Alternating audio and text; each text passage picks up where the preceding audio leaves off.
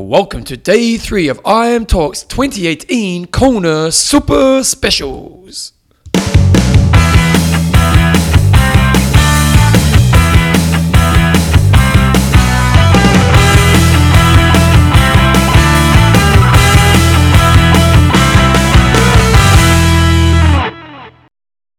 Rightio team, welcome along to day 3 of IM Talks 2018 Kona Super Specials of Coach John Newsom, Bevan James. How you going, mate?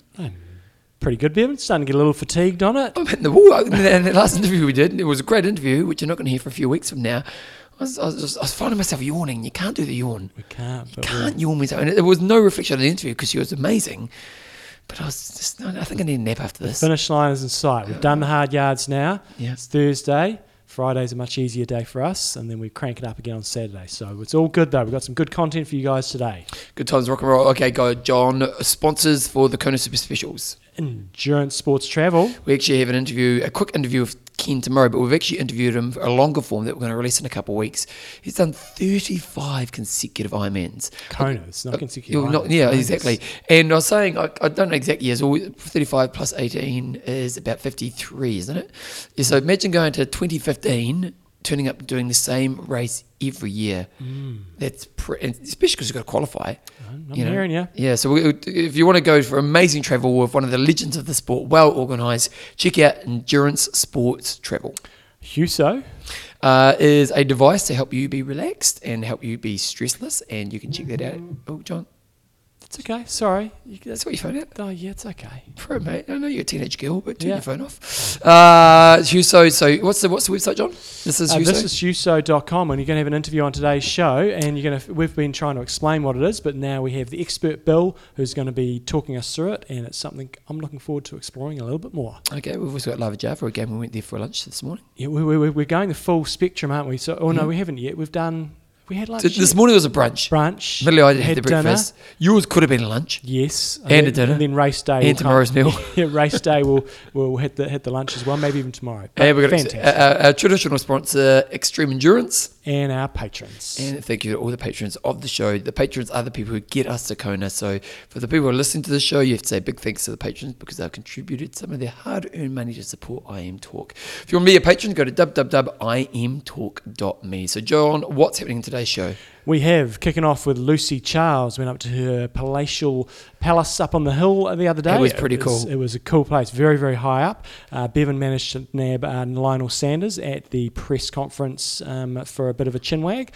We also went to the Team BMC press media conference. Today we're going to have Patrick Nielsen, and tomorrow we'll have a couple of the females we interviewed over there. You're going to hear the Huso interview, so find out a bit more about that fantastic product and a little bit of age group action there at the end as well. But before we get into the interviews today, there was some news. So we did go along to the press conference today. You know what? The guy who the MC is great. I don't know his name. You keep chatting. It'll come to me shortly. Yeah, South African. South African dude. Yeah, he does a great job. And you know what? Paul K did a great job. And you know what? The pros are great. Some great answers. If anything, the media needs to pull their socks up a little bit, don't we? Yes and no. I think the angle you're going from there wasn't many questions. There was 2 questions and one was from a 10-year-old boy. Yeah, that's true. But, a lot of people want to get the one-on-one time, and so I guess they're waiting. And so for us, we didn't ask any questions because we want to get some audio time. So, yeah. I didn't ask Lionel. It's all about post-race, I didn't ask Lionel Sanders the drunk question because I figured he doesn't drink based on his history, so I didn't go down that path. He was definitely the highlight. Yeah, he was pretty entertaining. Also, Rennie was pretty funny, and was Sebastian Kienle. The MC sort of said, do you think back to that win and does that motivate you? And he goes, no, not really. Not at all. He focuses more on the times when he hasn't performed well, and that's what gets him out of bed and into training. Andrew Messick at the beginning of the media conference does a bit of a state of the sport. There's one piece of news, but fundamentally, before we talk about that, John, the sport's in a pretty good place. Yeah, I think he said unique participants, and that's quite a good number because we often see, of course, there's going to be growth. There's lots more races, but in terms of unique participants, I think it was 250,000 20,000 or there, plus or minus 10 or 20,000. So that's cool to know the actual size of the audience that we've got out there, or no, participant numbers. So that was very cool.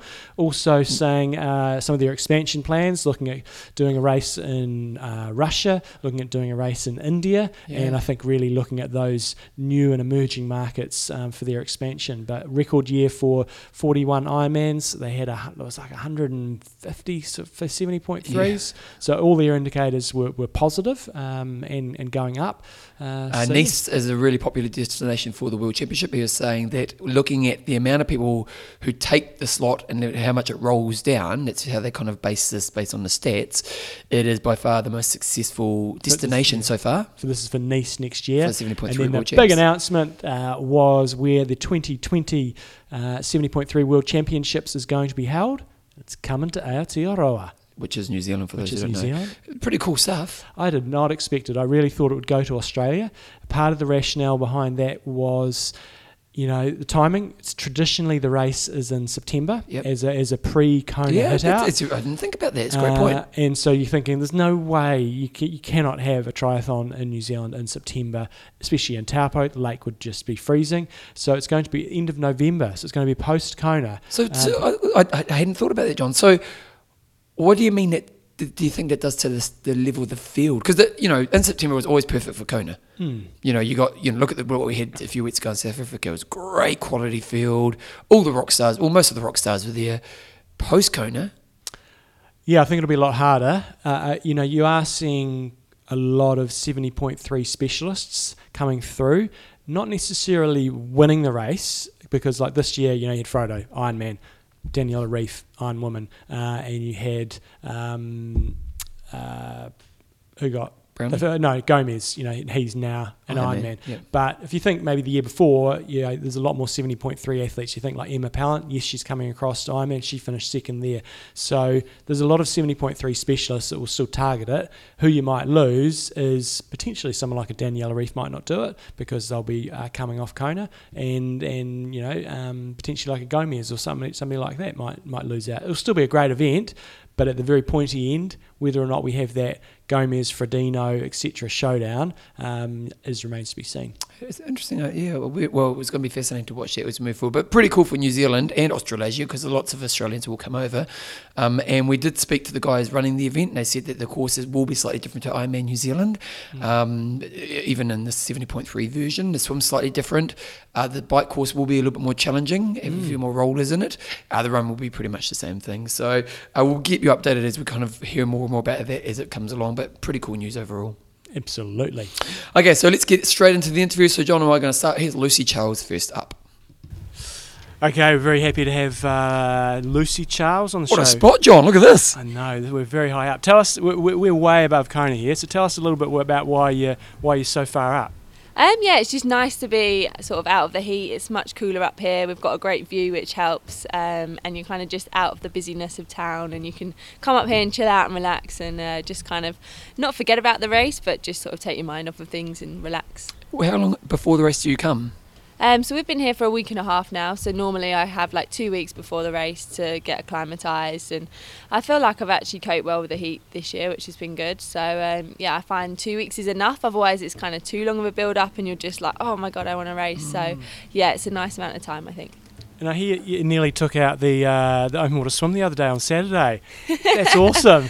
Yeah, I mean, I always use the Haloa swim as part of like my prep for the race, so it's kind of nice to see where you're at on pretty much the exact course we're going to race on, and I always like to have a good race with the guys, so it was really cool to be swimming with Josh Amberger and just kind of testing where I'm at, so that was a good sign for the race, I think.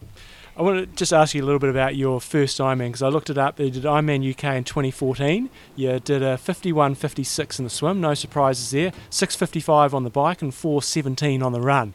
You've come a long way. That was a 12-hour 16. How old were you, and how did that first one go? So I was 20 when I did Ironman UK. It was the year I was turning 21, so I was like, okay, that's a good year to do my first Ironman, and it was really just about finishing, to be honest. I was like, no matter what, I'm going to finish this. So I had only kind of trained for not even a year actually for the race. I got my bike that I was actually racing on about a month before, so that was my first time trial bike. And it kind of escalated pretty quickly from that race. At 20, not many people were thinking about doing Ironman. How did it come onto your radar? Why was it appealing? Yeah, so both Reese and I were elite level swimmers. I was an open water swimmer and Reese was a sprint swimmer. So we both decided to do an open water swim race as part of like a British series at the end of 2013. It was about August time, and we did so badly that we just basically went back to the hotel and were like, stuff this, I'm done with swimming, right, let's enter an Ironman. So it was so kind of spontaneous. We entered an Ironman for the next year. We both thought we could do it on mountain bikes. We soon learned no way can you do it on a mountain bike. But yeah, it was a very steep learning curve. I think we was lucky because Reese had a sports science degree, so he could kind of give us a lot more help than I could. I just knew how to train hard, but he actually had the knowledge for the nutrition side and how we was actually going to train for it. So yeah, I think we were quite a good kind of dynamic between the both of us to train for this first one. And when you did that race, like good first time kind of race, did you have aspirations to be where you are now, or what was the thought planning at that time? At the time, Reese was studying and I was working at a zoo. Actually, I was working like in marketing, but I knew that wasn't what I wanted to do. I wanted to do like something more involved in sport. So we were setting up our own personal training business at the time, and we'd always wanted to do an Ironman, but we kind of thought, okay, now's probably the time because we're setting up this business. If we've both kind of done an Ironman, then people kind of associate that with you kind of knowing what you're doing if you can complete one of those. So that was kind of one of our motives, but again, it was just the challenge that I'd had enough of training full time as a swimmer, and I needed kind of a big challenge to commit to a new program to kind of find something new to do, I guess. We've interviewed a lot of pros this week, and a lot of them are saying, I want to go out there and do my thing, and I want to do as well as I can, but I'm focusing on the processes, the performance, etc.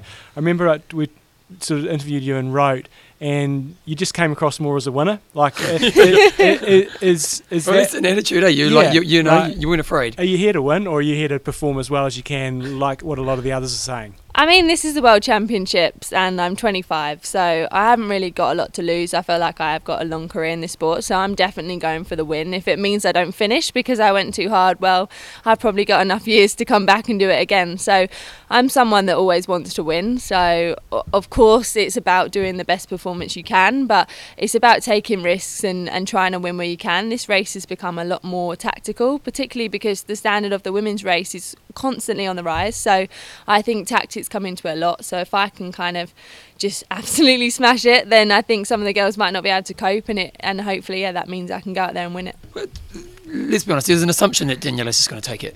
Is that frustrating? I think a lot of girls see it like that. I don't see it like that. I don't think she's not beatable. Yeah. I think that I'm constantly improving and those gaps are coming down, and I think that if it's not this year, I'm going to be able to beat her at some stage. So yeah, I don't think she's unbeatable. Yeah. What was it when you went to South Africa for 70.3 Worlds? She obviously came past you on the bike, and again, a lot of people think, right, she's blast off here, and Lucy might stay with her for a bit, but you stayed with her the whole way, and you looked fantastic on the run. On the bike, were you at your limit, or were you going, this is hard, but this is okay? Yeah, I think on the bike, it was kind of a surprise for me to be riding with her, but it actually felt relatively comfortable. So I was kind of in a position where I was like, do I go back round or do I just kind of wait here? And I guess for me, I wanted to try and win the whole race. So I thought, well, if I can kind of just stay in behind at a legal distance, we're gapping the other girls anyway. There's no point in me blowing my legs. I want to try and put in a good run and see what happens. So yeah, it was a nice surprise to be able to ride with her. But I was fairly in my comfort zone as well. We used to talk to Andy Potts, and he was such a dominant swimmer as well, and he'd kind of say about the advantage it gave him was a bit of time at the start to kind of find himself in the race. What do you use with that benefit you get for that great swim? Yeah, I think it really, really helps to have a strong swim because you're straight away putting the other girls under pressure, which is what I like to do.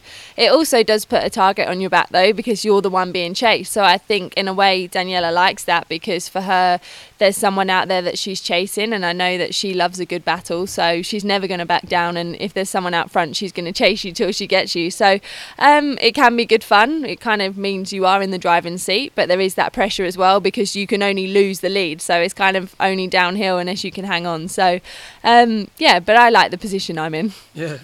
And we've asked a few people today, what's your thought processing when the hurt's coming on the run or the bike or whenever it might be? What's sort of going through your mind to try to keep yourself going, keep yourself focused?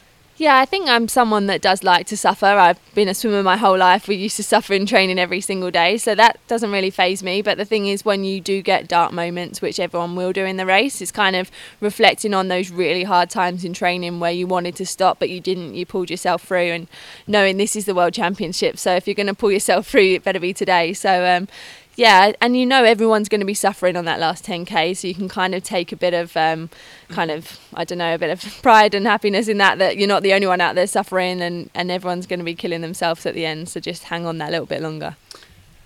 We saw you in Roth this year, and you're very close second place. This was a great race. Tell us about that race there, because it seemed like you had a good race, but it wasn't perhaps what we thought you might do out there in terms of absolutely smashing it. So tell us about that race and what you sort of learnt from it. Yeah, I think, that was my 9th long distance race, believe it or not. So out of the 9 that I've done, that was definitely the hardest, and the worst I've felt out there. So I had a few issues on the day, which was good for me to overcome. As soon as I got on the run, I just wanted to stop. And I think if I'd actually seen Reece, in the early kilometres, I would have just begged him to let me stop. He was actually doing a relay, so I didn't see him until the last K on the run, where he told me the gap was coming back down, I was closing it, and he told me to push, and probably if I'd seen him maybe a couple of K earlier, I would have pushed on earlier, but all in my head it was just to get to the finish line. In the end, it was kind of survival mode. So it was a great race. I think I'd like to go back there in better shape and actually go there and enjoy it, because everyone goes on about it being the most amazing race, but I was probably having the most worst day ever. So I'd like to go there feeling great and actually be able to soak it up a bit more, because it really was survival mode for me. How does your year work? Obviously in this game, this moment right now is where you want to be peak mentally, physically, and all the rest of it. So how do you kind of plan the year to get to this place right now in the right condition? Yeah, it's pretty tough because there's so many races we can do throughout the year. So this year has been a bit kind of up and down. I had an initial plan, and then I kind of scrapped the whole plan and changed it. I never really planned on racing at Ironman, the African Championships, but I came into really good form early, so I decided to go and validate early and get that box ticked. So that was good. It kind of freed up my season to go and do more races like Roth that I'd always wanted to do.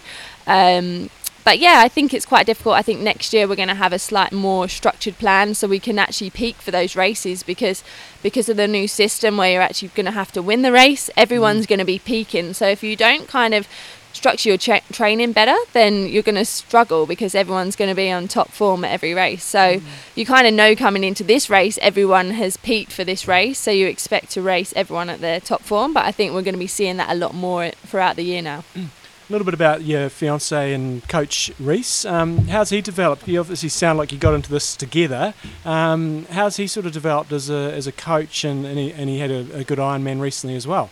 Yeah, I think, Reece has kind of always been that kind of coach role from the beginning. He kind of took that on his shoulders with his background in sports science, so he's always known what he's doing in that sense. I think Reece could definitely write a book on the bad luck that he's had. I think, if you kind of wanted to know anything that could go wrong in an Ironman, he has experienced it. So it was good. He raced Ironman Italy recently, and that's the first race where nothing has gone wrong, apart from he did get stung by a jellyfish. But that's a pretty good thing to go wrong. There was no extreme reaction, which was good. But I think, he's developing really well as an athlete. And for him, even in that race, he kind of held back a little bit on the bike because he's had so many issues on bikes in the races. So for him, I think his confidence only going to grow from that. And I think definitely don't kind of discount him. He kind of lives in my shadow a little bit, but he's pushing me every day in training. I never can keep up with him even in the swim. So I think we've got a lot to see from Reece. What about the relationship of the partner coach? Because we actually had, who was the guy we interviewed earlier today? Patrick Nelson. And his wife or his partner coaches him. Yeah. And we were talking about,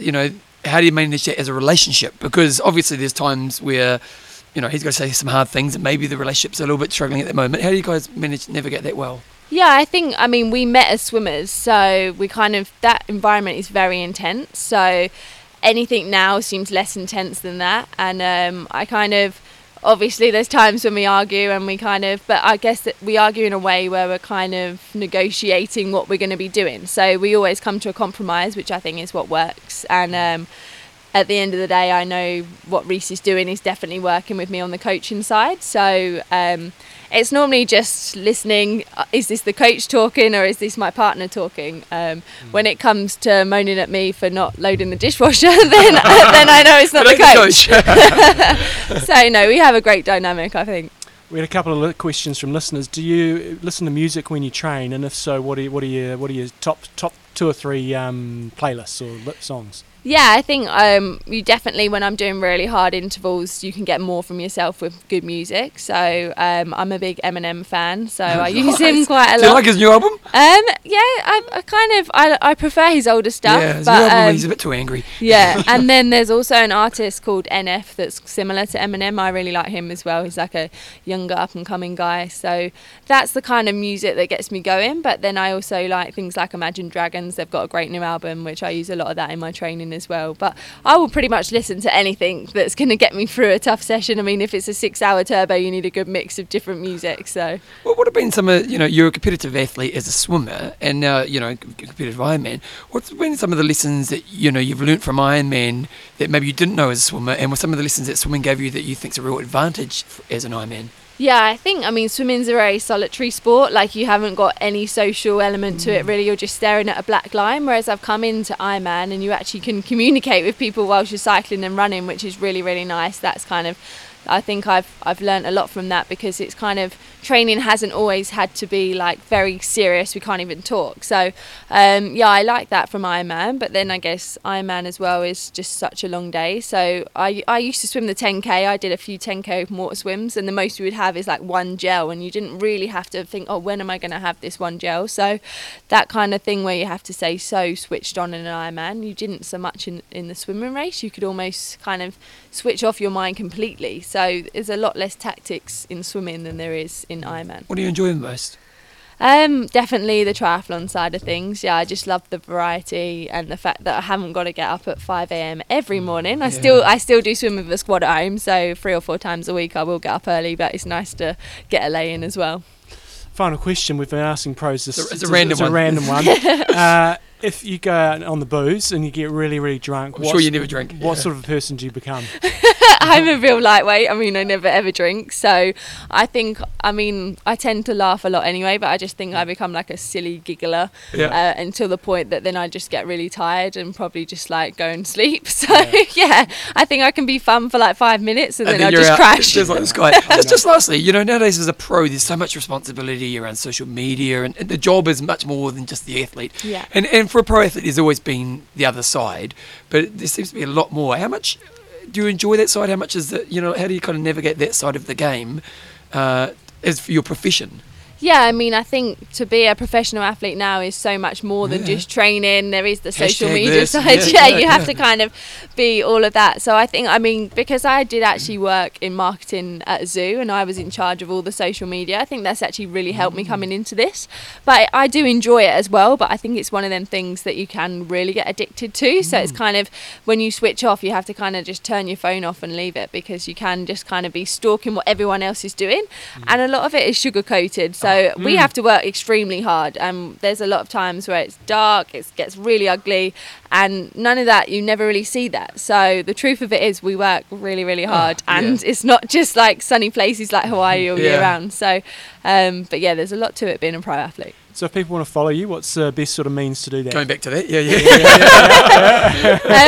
I'm very active on Instagram, which is at LucyCharles93. So if you're not following me on there, you can see all my sugar-coated fun training videos. Put some dark stuff up.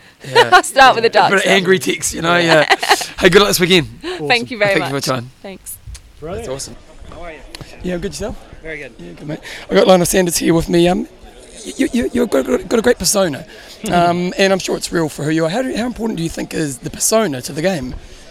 You just be yourself. This is myself. So I'm a pretty extreme person. I've gotten myself into trouble with that personality, and I've also done the better things in my life with that personality. So it's just a matter of finding out who you are and directing it in the right pathways, in positive pathways instead of negative pathways. And so that's all I'm doing.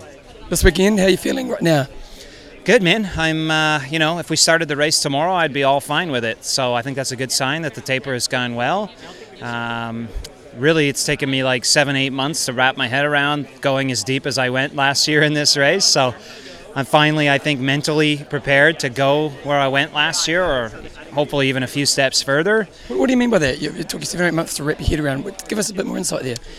I mean, that was the most I've ever suffered in my entire life. So I have like memory loss, basically, of the second half of the run. I started to think about walking at mile 10. By mile 13, I was starting to walk the aid stations. And by mile 15, the only words that were going through my head were left foot, right foot, left foot, right foot.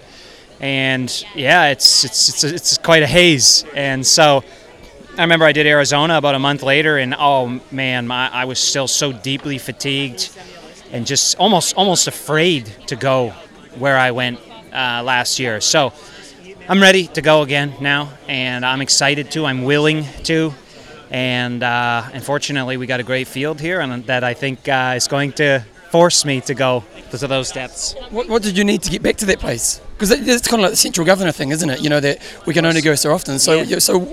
How did you get back to the place where you're ready to go there again? I mean, one of the big things is I didn't kill myself too much this year. I killed myself one time in one race, and that was Samarin, the championship against Sebastian Kienle. I had like lifetime worst swim and rode pretty much even with him, and then he had a great run, and I had to run him down. I think I ended up catching him at like kilometer 18, and it took everything. And I was deeply fatigued after that, but otherwise I didn't really go to those depths anywhere else in racing because I really have just been saving it for now. And I mean, what does it take? It just takes an absence from going there. And of course you have to get your body and your mind in shape to be able to get there. So I certainly have done a lot of hard training. In a few sessions I've massaged that muscle, but I never go too deep into it because I'm very confident that when we get there, I can go there. I can go deep into there. I don't need to exercise it too much. And so that's the big thing, just not leaving it in practice, not leaving it in races, and getting to the race, having not gone there too much, and just ready and willing, and hopefully you have the right motivation to take yourself there. Why are you a better athlete this year? I mean, I've just really focused on trying to get 1% better in all the disciplines. So I think, I'm certainly 1% better in the swim. On the bike, I've done a lot more time trialing. I've honed my position a little bit better. I've honed my equipment a little bit better. So I think I'm 1% better on the bike. Definitely more able to close those that final hour better. And on the run, I did a lot of quality training with some good runners, and just been working hard. And quite frankly, when I started training with, for instance, Corey Belmore, the 357 miler, I realized how not hard I had been doing my run training. Really? And so I'm really excited for next year, actually, to embark upon an entire year of working harder, especially in the run. So, and then nutrition, I just spent a lot of time honing that. I'm certainly 1% better in nutrition. I'm 1%, I think, older and tougher. And then I also, from a pacing standpoint, I came here a month early, and I've gotten a very good sense of what I can do and what I can expect of myself and what happens to my heart rate, and how if it can come down from those levels. And so I think I have a much better sense of how to pace myself in this race too. So that's a lot of 1% if you add them up. So that's what I think should be your focus for this race. Who do you see as the most dangerous competitor? I mean, obviously Javier is a rookie, but has won many races on his first try, 70.3 Worlds and Xterra, so you never count a guy like that out. Patrick will most definitely run a 2:39 or better, so obviously that you should be afraid of that. Who's the guy though that I think is going to put up a big performance this year? Sebastian Kienle. I really think he has, after Samarin, I felt like he was like, I never seen him like that before. Like he was like pretty upset about it, and I think finally he's starting to say like, what the f am I doing this for? And I think he's gone back to the old reasons, the old whys, basically pushing the absolute limit. And so To be honest with you, I would say he's the one who I think is going to be the biggest competitor this year. Someone the other day, and they're saying how with him, Frodeno is often a bit of a monkey over his back, and him not having there almost sets him free a bit this year. So that's another reason as well. Yeah, even that aside, I mean, I just noticed a bit of a change in him over the last. I study him because he's been basically my hero for the last 5-6 years. And this year, I definitely sense a change in his demeanor and everything. And I think he's almost like he's gotten back to the basics of like, I'm going to come here and I'm going to rip these guys' legs clean off their body, just like those old 70.3 world performances, if you remember. That's what I sense. So he's the one I'm most, if I'm afraid of anyone, he's probably the one I'm most afraid of. You're very good speaking about the journey. You love the journey. What's it like being here as a top pro on the week? You know, like up to race day, you know, there's a responsibility, there's a crowd. What's it like being you this week? Yeah, it's cool. I mean, it's fun. Like, I dreamed it, so if you dream it and you start to achieve it, then you damn well better be ready to do the things that come with the dream. So here I am living the dream, baby. So I love it all. I embrace it all, and couldn't be any better. And you know what I mean? Pressure, all these things, it's all irrelevant. That's stuff you impose on yourself. So I just don't impose that stuff on myself. I come out here to work hard, be 1% better, and that's all I can ask of myself, and that's what I intend to do. Just lastly, any tips to first-timers? First-timers here or in general? Here, I mean, first and foremost, just enjoy the day. Like, literally, I will be out there laughing out loud and enjoying the day, enjoying, you know, if I have that privilege, again, of hearing that helicopter overhead, letting that shiver come down the spine, and just enjoy it, because that's when you're lighter, you race better. That's the number one thing. And then number two is keep on top of that nutrition. You can be in the absolute best shape in the world, and it doesn't matter if you don't provide the fuel, you ain't going to go anywhere. So those two things will get you a long way. Good luck. We love watching you race, and you're great for the sport, mate. Thanks for your time. Thanks, man. Sponsor. Endurance Sports Travel. And Ken Glad, we talked to him this morning, and just pretty cool stuff, really, isn't it? Yeah, here comes Ken. I know we're going to do it tomorrow. Are we? Yeah. Okay, sorry. So, Endurance Sports Travel. But he was good fun to talk to. He's always good. Check it out, Endurance Sports Travel. You're going to hear a great interview tomorrow. You're going to hear a great interview tomorrow. They go to Kona, and just what you're going to hear tomorrow, I don't want to, but just all the extra activities. He was saying all these places. It's really great, wasn't it? That I don't know about. I've been here a lot of times in places that I do not know about. So that was cool for your family and for you if you're here for the experience. Post race, they stick around a bit, so you can come out early. You can get yourself acclimatized. You can stick around post race. They will be going to Nice. The thing is, they know all these places inside out. Especially Ken comes down to Taupo every year. So when the 70.3 world champs come down, he's going to be a very hot. He knows he will have all the places booked out. Yep. He'll be onto it. And the thing with Ironman with New Zealand, it is a bit of a hassle to get to Taupo because you can't really fly there. You can, but it's not very. They're tiny little planes. Most overseas athletes fly into Auckland, and then you have to drive down at several hours. So it just takes the hassle out of that. They can do your transfers for you. And the same at all these other destinations. I'd imagine it's pretty similar at places like Cozumel, Brazil. Not the easiest to get around, and these guys can take the hassle out of it all. And you know, this morning when we went along, you know, there was lots of people sitting up there having breakfast together. You're not by yourself. So. Well, and the other thing which you'll hear in tomorrow's interview that John got ready at the start there, but is they plan family stuff. And so, you know, like Ironman Week, you kind of just want your time to yourself a little bit, you know, but they've got events pretty much every day that the family can go away and do. So they're having a cool adventure wherever you are in the world. You can just sit back and chill, not feeling guilty because you're a bit of a burden to their experience. And they plan these things in. It's a part of the endurance sports travel experience. So if you do get in touch with them, make sure you say you heard about it on IM Talk, and Ken will be out there doing his 35th consecutive Ironman this weekend. Okay, let's get back into it with the next interview. Okay, we have Patrick Nilsson from Sweden. Can tell us something interesting about Sweden that a lot of people don't know. I think that's really hard to find something interesting about Sweden. I mean, we can have beautiful summers. Yeah. Not too long though, but I mean 25, 30 degrees. So it's not always cold and rainy, but I enjoy Hawaii more maybe. Yeah. When I was there, they had a lolly that was like coconut white. Oh, yeah. What's that called? Red and white. That's a good question. and Polka Gris. Yeah, that was Polka good. Gris. That was good. Yeah, That's awesome. yeah, like that.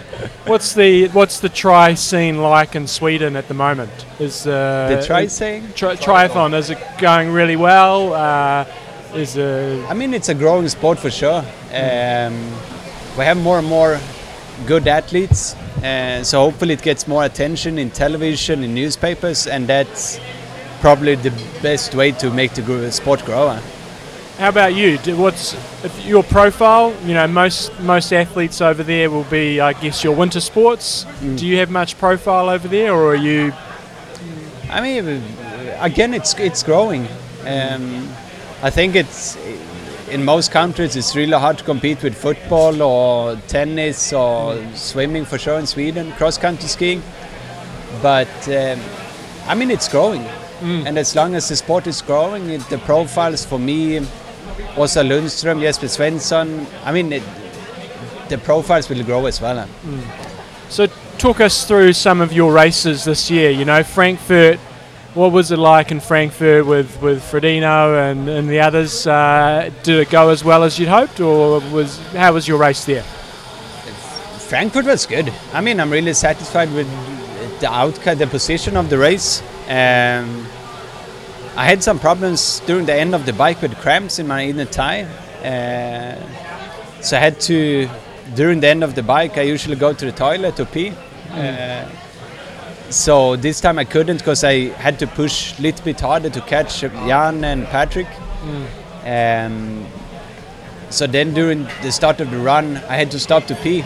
Like, shit. I just stood there for like 2 minutes looking into a wall like, hurry up! Okay, hurry up 10 minutes! And then just to see Jan and Patrick run away, it's of course a big frustration, but after that I could keep my own pace and like, okay, I'm really happy with the podium in Frankfurt, so a third place would be awesome. During the last 10K, I got more and more splits. Okay, Patrick is tired. Just keep a good pace, and you might catch him. So I did. With 3K to go, I could see him. Later on, I could catch him and finish second between Jan and Patrick. Is, I mean, hopefully a good sign. Yeah, that's a bloody good sign. And then maybe tell us about your race here last year. It was 7th or 8th. Was that your first race in Kona last year? Yeah. Yeah. So that's not that many people get top 10 their first time. How did that go for you?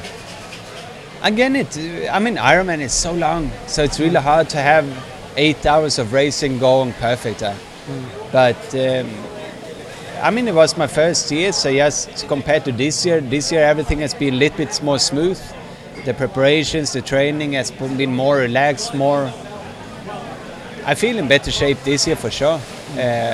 Then the race last year was, I just tried to focus to be in the main pack most of the time.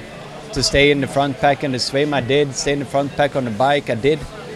I lost a water bottle in the end of the bike, which made me bike half an hour without anything to drink, which set me up really bad for the run, where I, in T2, just drank everything I could get, which pretty much like destroyed the stomach for an hour, 1.5 with, I don't know, 8 toilet stops. So that was of course a big disappointment, but in the end to finish 8th the first year is awesome, and I'm really happy for it. How old are you? 27. 27. And your results I saw were starting from about 2013, 2014. What were you doing prior to triathlon? I was swimming at a young age, never at a good level. But once I started with triathlon, I could swim. I could start with a proper swim session. Just prior to triathlon, I did track and field running.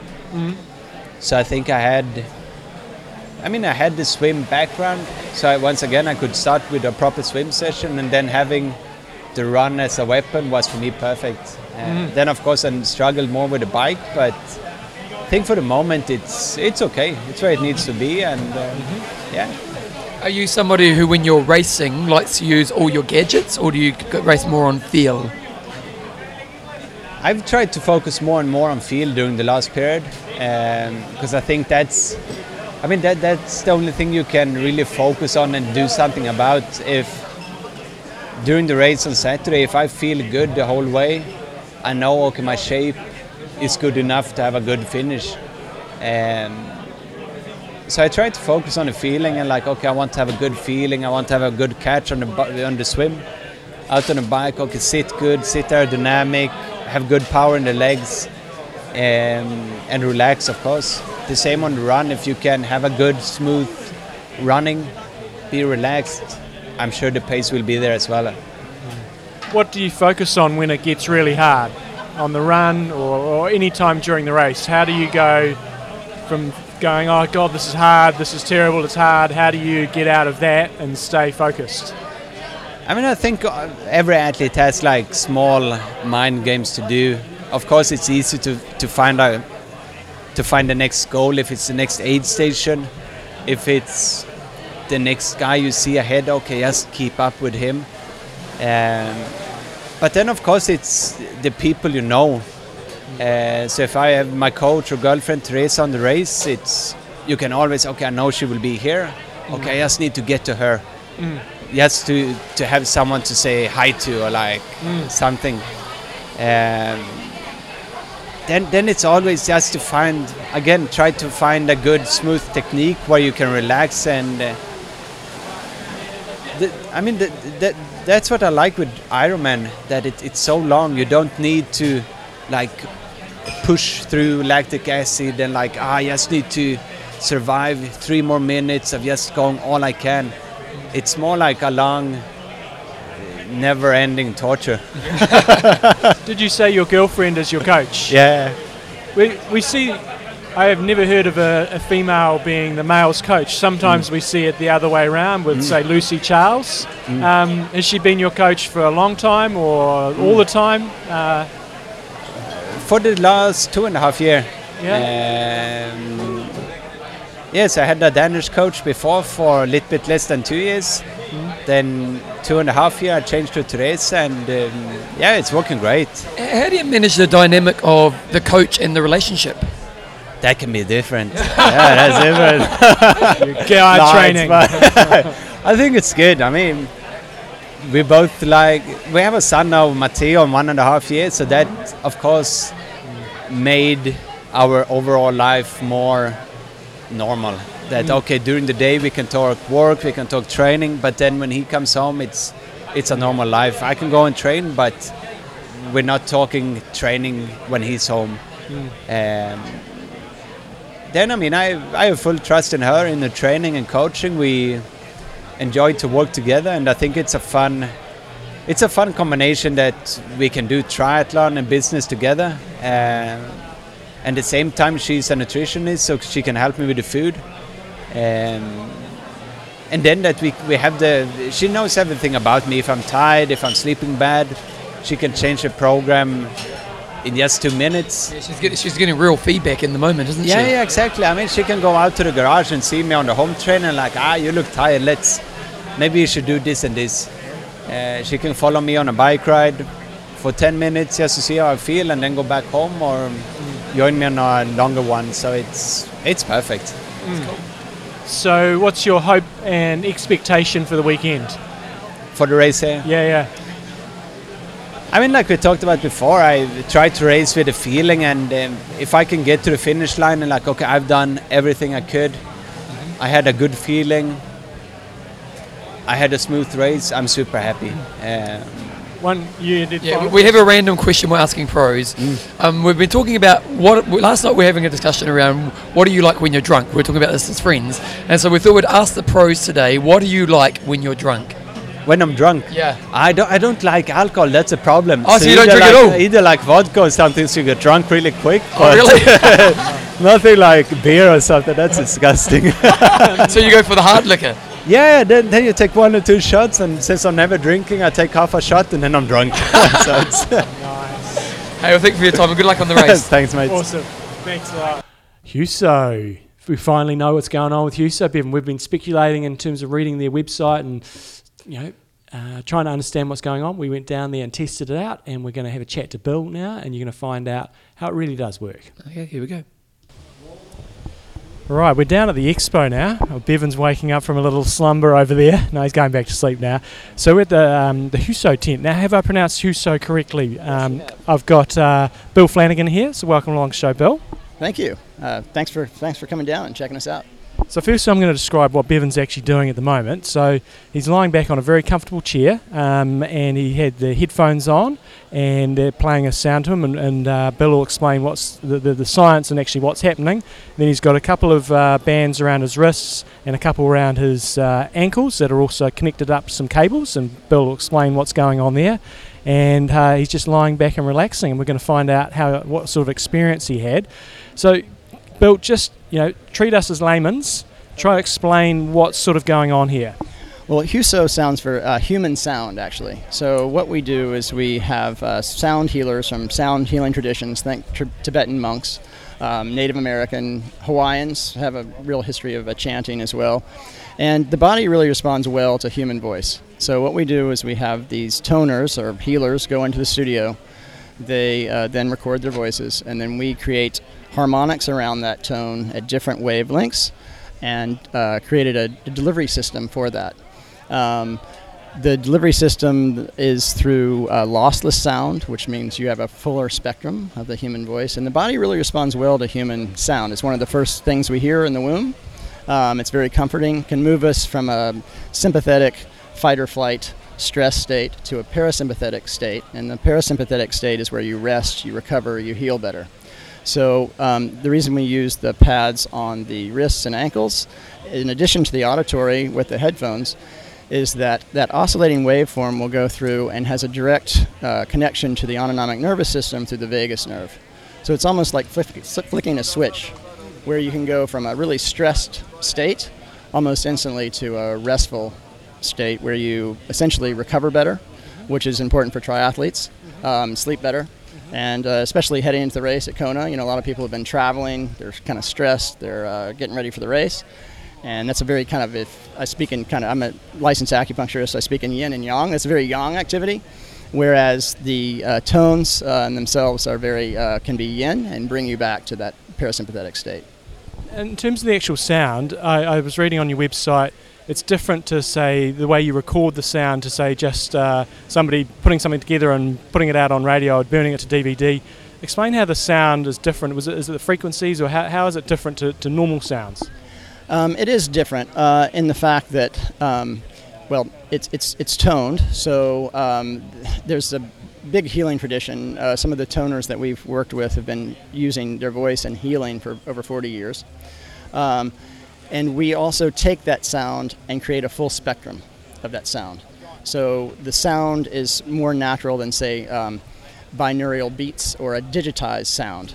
There's a lot out there. Sound therapy is definitely, there's a lot of research. It's a little more than just our interview to go into some of a lot of it. But essentially what sound does is, because we're 70% water, between 60 and 75% water, sound waves travel really well into the body, and they can actually affect the vibrational frequencies of your cells. And these days with 5G and Wi-Fi and all these things, we're exposed to a lot of EMFs, which is electromagnetic frequencies that can be harmful. And this is almost a total body reset. So we encourage people to turn off their cell phones, take off their watches, take off, just get out of that frequency for a little bit, and then recalibrate your frequency. And essentially these tones will go in, and your body, as I said, that travels through the fascia, the cells will pick up that frequency and start kind of humming along to that. So it's, we've had amazing testimonials from not only just athletes, but from people all across the board with sleep problems or anxiety problems. And I can't say that we're curing these things, but what we are doing, which is quite proven, is bringing the body into a parasympathetic state, which you can see from heart rate variability. And in that state, that's where the body is doing its own work for itself, really. So, because it's certainly very relaxing. I was only lying there for a couple of minutes, and you feel a lot more relaxed, but it's very hard for us to judge what's actually happening on the inside of our body at a cellular level. But there is the science that, I looked into a few things, and I was like, oh, wow, there's definitely some research and science backing it up. For sure. There's a lot of studies, a great documentary on that and how sound affects basically the molecular resonance of cells is Dr. Emoto, a Japanese doctor, and they saw that sound and frequency, in fact intention, can change the whole structure of the molecules of water. So if you can imagine, your body is almost like a sponge in that way. We pick up frequencies. Just look at a concert and see a beat going on, and then everybody starts going to that beat. Well, your cells are a little bit like that when they're exposed to human toning and this type of toning. The judges of this are going to be now interviewed. One, we're going to be going back to our unit shortly. We're going to see what sort of mood my wife is in, and because she was down here apparently for about 20 minutes or so we'll see what mood she's in when I get back. And I'm hoping you've got her in a fantastic mood and she's nice and calm and relaxed for the rest of the day. Bevan, you've done a lot of meditation, etc. Tell us about what your experience was, albeit brief. Yeah, so meditation is a big part of my daily habit, and I found what it did, because when you meditate, one of the things you experience is that kind of drifting away to another place. And in a good meditation, you drift away a lot. In a bad meditation, you kind of don't really get there at all. And I found by going through this process, without doing my meditation, because I do a mantra-based meditation, it got me there pretty much straight away. And I drifted in and out quite a lot through it. I did it for 10 minutes, not half an hour. And I was drifting in and out of that kind of deepest state of kind of relaxation, or kind of the place I go to when I meditate. So definitely for me, it really triggered the kind of place I would go when I meditate. And I've meditated for 20 years, so I've got a really good habit around meditation. So totally, I totally get the value in it. So what do you find in terms of athletes using it for strategies? Obviously sleep is number one and just calming people down. But have you guys experienced anybody actually doing it pre-race, like on the morning of the race, to actually calm down a bit? Right. Well, absolutely. In fact, but we have 10 programs. So most athletes that do use our programs run focus or clarity before the events. So it also brings you to a parasympathetic state, but a more mental one with mental alertness. Because when in the parasympathetic state, there's a relationship between the hippocampus and the amygdala. Basically, you are getting changes in the brain. And if you can get into that parasympathetic state, your thinking becomes clearer.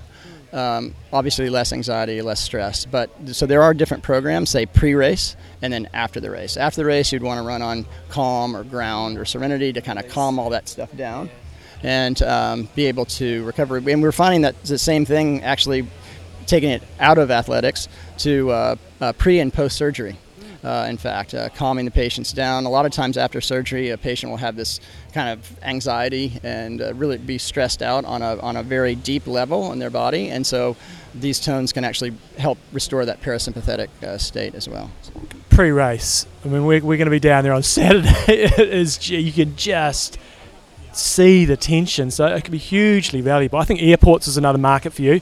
Pre-flights, I think airports would be huge.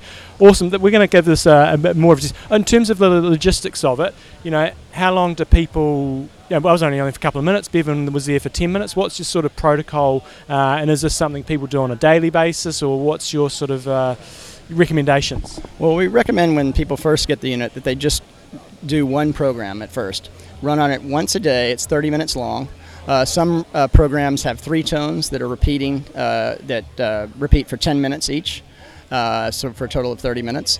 And there's some other tones, like the one that you round on Ground, which is a continual 10-minute track 3 times. 30 minutes is a good dose of the sound therapy, and essentially some athletes will run on focus and clarity before an event and calm after. But recommended once a day and or 4 times a week. But it's a great 30 minutes, and like Bevan said, a 20-year practice in meditation is quite. But that takes a lot of time and focus and discipline. Whereas with this can get someone to that state really quickly. Now, you're an ex-athlete yourself, so what year were you here? I was here. I did the race in 1999. And it was a lead up. I'd done Ironman Canada in 1996, and so I think that was I think when I did Canada, Speedos were still in, but then it was the old school. I think some people in '99 were still doing the race in Speedos, but it was it's a remarkable course. Always great to come back to Kona. I don't know if it's more difficult, and more charge coming in as an entrepreneur or a racer, but definitely, we had the setup here. We had some rain last night during the parade, and so my tent held up pretty well, so that was cool. But I didn't think about, we were out for dinner, I didn't think about the parade happening during that rain. Oh no. The event must be massively different. So I first came in 205, and we've been coming since about 2010. Must be massively different to when you came. yeah, I mean, I think it's still the same vibe, and Kona's obviously grown a lot, but it's a great feel over here. The course was a little bit different. I kind of missed that old course where you used to finish transition down near Keauhou. The bike transition was different. You ran out into the pit and then came through. But I think logistically, now that the course has changed, they've been able to accommodate more racers. But it's a wonderful event. It's great. It's real special for me coming back here now as an entrepreneur. And Kona just has a special place. I think for anybody who's been over here, even watching the race, or and obviously doing the race and volunteering. I came over and volunteered the first time before I'd done the race. That was in 1994. Dave Scott came back at 40, good second. Greg Welch won that year. But yeah, I remember just standing on lead drive, and I went out towards the energy lab at right at sunset and just seeing the runners. And I was like, I got to do this, and I just it gives you goosebumps just thinking about it. It's great. Awesome. So if anybody's in Kona, make sure you come down and check this out. We've been plugging the website and the special promo code you guys will have heard. We'll do so again at the end of the show. So check it out, guys. It's especially if you're someone that's either struggling with sleep or you get really anxious before races. But I think across the board this can be awesome. So check it out. This is huso.com. And thanks for your time, Bill. All right. Thank you, guys. Thanks a lot for dropping by. Okay, now we're just going to start putting some of the age group interviews that we've done with some of the listeners of the show, so check them out right now. Your name and where you're from? It's Tony Weeks, and I'm from Sevenoaks, just outside London, England. Patron of the show as well. What's your nickname? Have we given you a nickname yet? Do you know? No, I haven't got one, but I sent a revealing picture in, so I thought it might come from there. Yeah. Long Dong? Long Dong. Do you know what? Years ago, when I first, it's a long time ago when you were doing this. It was long train running or something, and I had no idea why. Oh, something to do with the Doobie Boys. Like long train. Yeah, but what's that got to do with Tony Weeks? Well, you look like a Doobie brother. It doesn't need to have any relevance at all, does it? I guess. Okay, I'll do an official CAP presentation now. What's your fastest Ironman time? In Kona or ever? No, anywhere. 9:31. 9:31, silver cap. Silver's the best colour. And some extreme endurance fuel 5. Good stuff. So you've been here before? Yeah, 2015. And how'd the race go that time? 9:56. So I was pleased, but I've aged up a group, and if I can get anywhere near that this time, I'll be more than happy. And if you get anywhere near that, what kind of where would you get within your age group? Well, I was 47th in the 40 to 45 category last time. A similar time is going to be like 20th or something. Oh wow! Yeah, I'll be wrapped with that. So how long have you been at this game triathlon? About 2012. Started listening to you guys early on, and then figured, worked my way up through the races. And first Ironman was 2013, Sweden. And what do you do for a job? What's your 9 to 5? And do you have your family or anything like that? What's your home setup? Well, it's not so much 9 to 5, but I'm a firefighter, so I do shifts, and I've got a wife and 2 kids who are coming out tomorrow night. So big holiday. So what's a firefighter shift like? 2 days. And then followed by 2 nights, but then you get 4 days clean off. So I mean, if you if you get to sleep through the night, you've kind of got 6 days out of 8 where you can train, and it's actually a very, very good job for this game. And how often do you actually get to sleep through the night?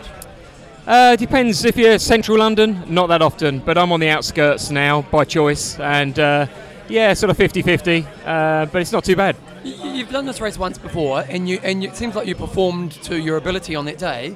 Most people don't the first time they come here, so why do you feel you did? Well, I don't think I had the perfect race last time. The swim went well, the bike went really well, and I think if you're fortunate enough to get out on the Queen K early, you don't get the full extent of the wind. The run, coming out the energy lab, lots of cramping, but still put in a reasonable run. I think really don't apply your usual nutrition. You really got to get out here and practice the nutrition. You're going to need more fluid, and you're going to need more carbs. I mean, I'm a fat adapted athlete, but I still know you got to race high when it comes to carbs, and you got to practice it. If you don't practice it, you can't leave it to race day. And I think getting out here for a little bit longer, earlier on, putting it into practice, making sure it works. That's the advice, really. Yeah. And in terms of actually getting here the first time, you said you sort of worked your way through the ranks. Everybody wants to figure out the key to getting here. What was it? What worked for you in terms of was it steady progression, or was there anything that really helped you to get to the next level? Well, my first Ironman, I was probably about 10 minutes off qualification, and that made me think, well, it's definitely possible.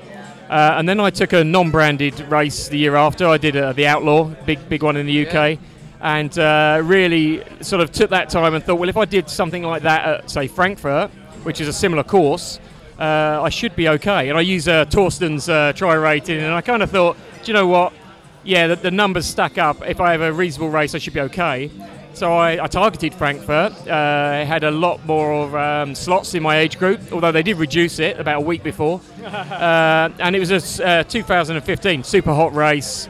Lots of people struggled, and I think what did it for me was I kind of thought, do you know what? I just need to finish this. It's really, and I didn't push too hard. And I think I learned a lot from that. You know, it's true what they say: race within yourself. Don't try and race anyone else. And then if you've got your family, standing there saying you're actually third or fourth in your age group, you can make some decisions. And exactly the same. Wales last year, I had a good friend of mine standing on the curb saying, "Yeah, you're second coming off the bike, and your last slot's probably seventh. He's half an hour behind you." And then you can make some sensible decisions. So yeah, pick the race that suits you. So Wales this year, where I live, loads of hills. Wales, loads of hills, and then really you can do a lot of research these days and work out where you stand your best chance. So yeah, play your cards. So what are some key training sessions that you do? Obviously your schedule's not going to be applicable to a lot of people, but what are some key workouts that you do that really help you to know you're on track? Yeah, I'm a big user of Training Peaks, and in the last couple of years I started coaching. Since the last Kona, I've started coaching a couple of age groupers, two of which are coming next year.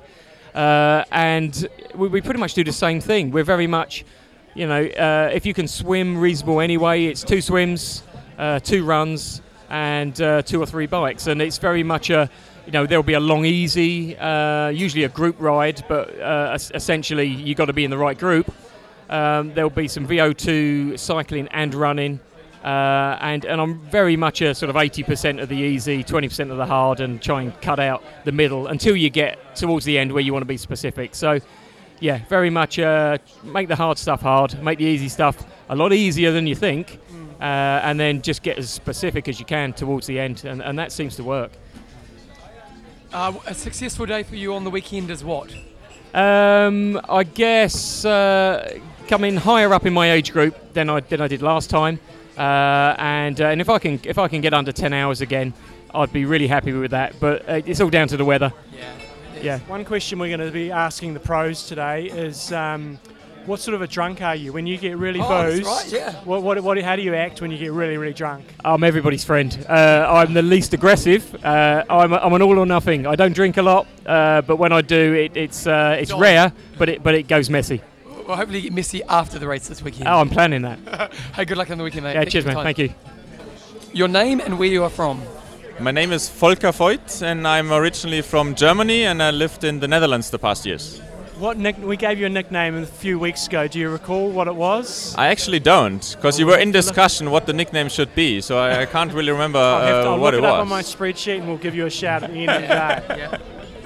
Yeah. I always get intrigued when we have European listeners that manage to understand us. Especially we had somebody from Sweden this morning. Yeah. And do you manage to understand us okay? I do, because I had so much training listening to the podcast, so I think by now I'm quite used to the accent. So. Yeah, it's very good. Yeah. So you came here last year as a spectator. Yeah. And so how did you get here this year? How did you qualify? I qualified in Maastricht. In the Netherlands, and it was good because it was the second last race where you could qualify in Europe, and because I changed my Instagram account name last January to Kona 2018. Oh wow! So that's the account 2018 Kona is my Instagram name, and so that put me a bit under pressure that I had to qualify this year. So. And how did you had a great day that day? Yeah, it was pretty much a perfect race. A good swim, extremely strong bike. The third overall bike split in the race. Wow. And yeah, I enjoyed it. I was speaking to you before, and I said, kind of, how do you hope to go on Saturday? And you said you want a bike 440, and then you don't care. So what does it mean for your race? Because there's a high chance you'll blow up, maybe, or in the run, or. I did quite some hot races so far. Also, Challenge Roth this year was quite hot, and I did a 4:37, I think, in Roth. And now I did a couple of longer training rides here in Kona, also with an aero helmet to test how the heat will affect wearing an aero helmet. And I must say I feel quite good. And I think I can push hard on the bike and still manage to have a relatively decent run to not walk the whole Queen K. So you're sharing a house with Joe Skipper, I believe? Yeah. Well, what advice has Joe given you for your day? Oh, I think the best advice I got from Joe is just don't kill yourself on the bike. What I did this week with him together, because I was felt very honored to be able to join Joe for his last training sessions here on the island. But I can tell you, if you are an age grouper and you train with one of the best pros in the world, you get very humble in what is your performance level. You really do, yeah, he's an ex, isn't he? Yeah, I think he has great chances for Podia this year. What do you do for work? I worked until the end of August for the furniture retailer IKEA and had 14 years of great career there. Yeah. And then I quit to take a break. So I will now take 6 months off. Oh, wow. And will most likely spend my winter in Thailand training with Jürgen Zack and the team there. Cool. And then on the way back to Europe in February, I signed up for the 70.3 Dubai, where I hope I can qualify for Nice. What do you need to be all careful of? Because often when we've had a work life, in some ways it gives us some control with our training. Yeah. And then when we don't work, sometimes it can almost be a problem, eh, John? Oh, it was. I had a very bad job for training because I was responsible or working with the expansion in Southeast Asia and Australia. Oh, wow. So I was flying every 2-3 weeks between Europe and South Asia. So my colleagues knew that if I travel with them, they need to take a second taxi because I will have a bike case with me every time I travel. Wow. So that's the way how I try to keep up my training. So everywhere I'm flying, I was taking a bike with me, it's nice. I was cycling all over the world, but it's tough to find the time for training. You had a friend, I think, that you were trying to qualify with as well. Yes. Did he qualify? And tell us about him. Oh, he's my training buddy, Tom Osterdijk.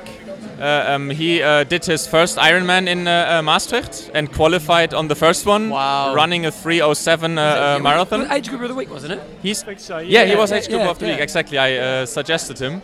Yeah. And he's here on the island as well, getting ready. We did some sessions together, and I think he has a good chance of being the fastest Dutch. Really? Because there's no Dutch pro racing. And for him, of course, he's thinking about turning pro in maybe 2 years. And so if he gets the fastest Dutch guy on the island, that, of course, will be a big push also in the help of finding sponsors and so on. So I'm very happy to be with him here. Yeah. So what's your background in terms of, you're obviously a very fast cyclist. What's your background? You look like a slightly bigger guy. What's your background in cycling? None. Yeah. I have no sports background. I bought my first road bike in October 2015. Wow. And I have no background. I was partying and drinking and smoking a lot before, and then turned around my life in November 2015, signing up for the Challenge Thailand, Phuket at that time. How did that happen? As very often in man's life, when you change something, it had something to do with the women. Okay. So we broke up, and I decided I had to change something. I was very unhappy at that time, and I just found happiness in triathlon, and look back with that was maybe the best decision I've ever did. That's pretty cool. Success for you on the weekend is what? I think you've already answered it, but what is success for you on the weekend? On the weekend, you mean on the race? Success for me is when I finish the race and I can still smile, and when I will be.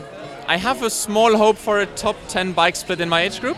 That is my goal. but I don't want to walk more than the 8 stations. And if I manage that, then I'm happy. The swim is something where I'm very, very bad in. I swam 4 times in the last 4 weeks, which is like my average training. And the only times when I swam more than 3K was during Ironman races. So yeah, being happy on the finish line is, I think, the success. Well, good luck on the weekend, mate. Thank you for your Thanks a lot, guys. Awesome. Okay, John. Day 3 of the Iron Talk 2018 Kona Super Specials. It's things are quieting down a little bit now, aren't they? They are a few less people on the road this afternoon. We had brunch, Lava Java. I can recommend the Eggs Benedict. It was very tasty. Was it? It was on a croissant with a bit of ham, eggs, and a nice hollandaise sauce. Very tasty. Got me filled up. We're off tonight. We're off to the awards, not the awards, the sort of preamble, pre-dinner. They still got Cabo Load? They do, kind of welcome dinner, and that's where Scott Molina and Aaron Baker and co. They've already been inducted into the Hall of Fame last night. So they had a ceremony last night, did they? That was sort of the official ceremony, but tonight is where you kind of release it to the greater audience. And what's really cool is Scott Molina and Aaron Baker we feel very privileged of us to be a part of their table. So we're very important. We're VIPs tonight, John. We are VIPs. You're VIP. Let's kick it. Yeah. So Can you guys, name the song? sorry? Can you name the song? No. Ice Ice Baby. Okay. Come on, yeah, see? See, I do know. I just Yeah. don't know the lyrics. So if you're coming over to Kona, go check out Lava Java if you're here. While en route to Lava Java, make sure you pop your extreme endurance to make sure you recover Oh, from, I love your from all your sponsorship with you, mate. experience. Love it. What about the patrons? And our patrons. So thank you to all you guys. Make sure we're over here. We work our butts off for you guys to get you as much content as possible. And post-race, it's going to be a lot of fun. So if you want to support what we do and feel like you're part of the team, go to imtalk.me. And just a couple of little quick things. John is running a camp in Kona. I am. So I'll be back here in May next year, going over the 70.3 course. Also checking out all of the Ironman course, checking out the rest of the island. We have a great time. Alternatively, if you do want to come over to France, I'm going to have a camp in France in July, going point to point from one end of the Pyrenees to the other, and you'll get to feel like a Tour de France rider. Good times. You can also check it out of other podcasts, Legends of Triathlon. Go to legendsoftriathlon.com. And once again, thank you to all the patrons. If you want to be a patron, go to www.imtalk.me. Now, tomorrow's show, we're going to kind of do our picks and kind of talk through the race in a bit more detail. But John, we were kind of just walking to the car earlier today. We're just kind of saying, it's going to be pretty interesting racing, isn't it? It is. And I think... Sebastian Kienle made some good points there. You know, there's so many different dynamics now. In the past, you maybe had like a Crowe and you go, if he hangs in there, probably going to win it. But I think coming off the bike, you're not going to quite know what's going on. Often the race is all over by then. Yeah. But, you know, if you've got Kienle and Wirth. Sanders and Wirth and those guys up the road by 5 to 10 minutes... doesn't mean it's all over. There's enough running pedigree to come through. You don't know the Gomez factor. You don't know if Patrick Langer can run another 2:39. And I know we're being a bit sexist here, not talking about the females race, but the males race for the win is more interesting. Unless Lucy Charles, and I love that, like you heard the interview with her. She's a confident young girl. You know, I love. She backs herself. Yeah, I kind of.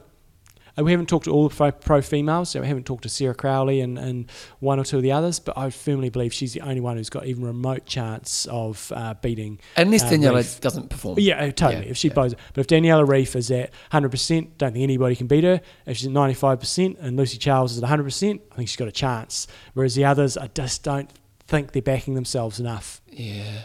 It is, like, as much as I'm gutted Frodeno's not here, it does make it a more interesting race. You know, now, if Frodeno's at 100, you're putting your house on him.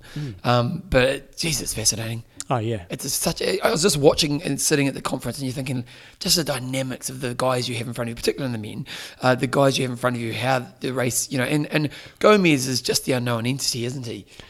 Yeah, it's one other thing I will say, just going off topic because I just remembered it now. I had a quick chat with Michael Lovato. We'll probably put that on tomorrows show. Yeah. Those of you who don't know him, he is... Oh, did you interview him? Yes. Oh, great. Yeah, so he's one of the presenters of the coverage. And so I sort of said, he does a great job too. Does a great job. What can we expect? And he said, well, I don't know everything yet, but they're going to have 6 cameras out there. Great. Normally there's 2. Yeah. ASO are doing the coverage. Who's ASO, John? ASO, they own and run Tour de France and several of the other they own Tour de France, do they? Yeah. Oh, wow. and several of the other major tours. So you think I think the game is going to be lifted significantly.